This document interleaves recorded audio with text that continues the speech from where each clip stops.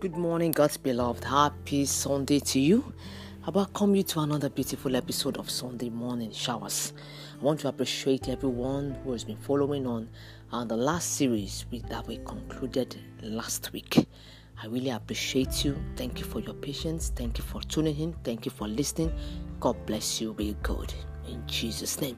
Today, by the grace of God, we're looking at the topic, Be Still. And our text for meditation shall be taken from the book of Exodus chapter 14. I'll be reading verses 13 and 14.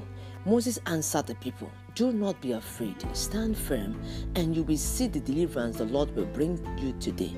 The Egyptians you see today, you will never see again. The Lord will fight for you. You need only to be still." Praise the name of the Lord. Moses' response to the murmurings, agitations, regret, and frustration of the Israelites was a word of comfort and assurance from the Lord. He didn't condemn them. He did not complain the way they were complaining. He didn't murmur along with them. Rather, he spoke the word that they needed to hear at that time. In verse 13, he told them what they needed to do. The first thing is that they need to get rid of fear. For them to see the deliverance of God, the first thing they needed to do was to get rid of fear. He said, "Do not be afraid." He didn't condemn them for being afraid. He only told them, "Do not be afraid. Do not nurse that fear. Get rid of that fear."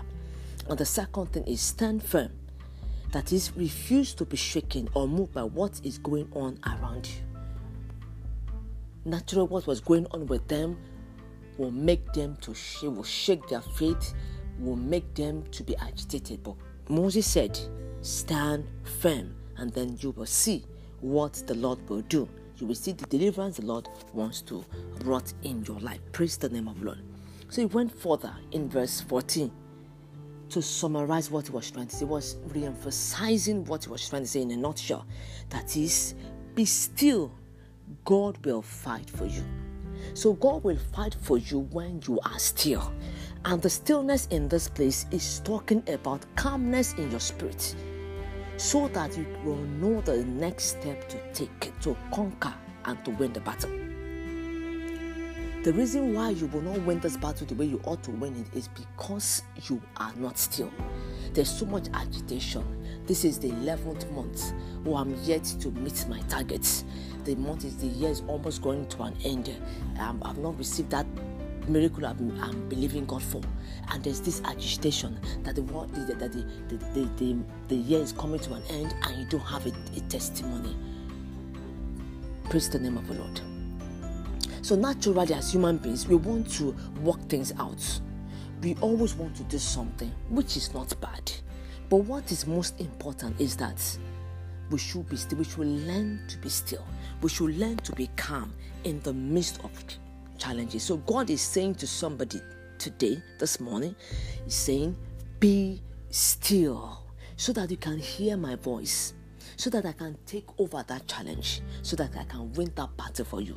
I want to fight that battle, but I can only fight the battle if you are still. When you are still, you will know how I want to fight the battle. You will know what step you ought to take. You will know what you ought to say.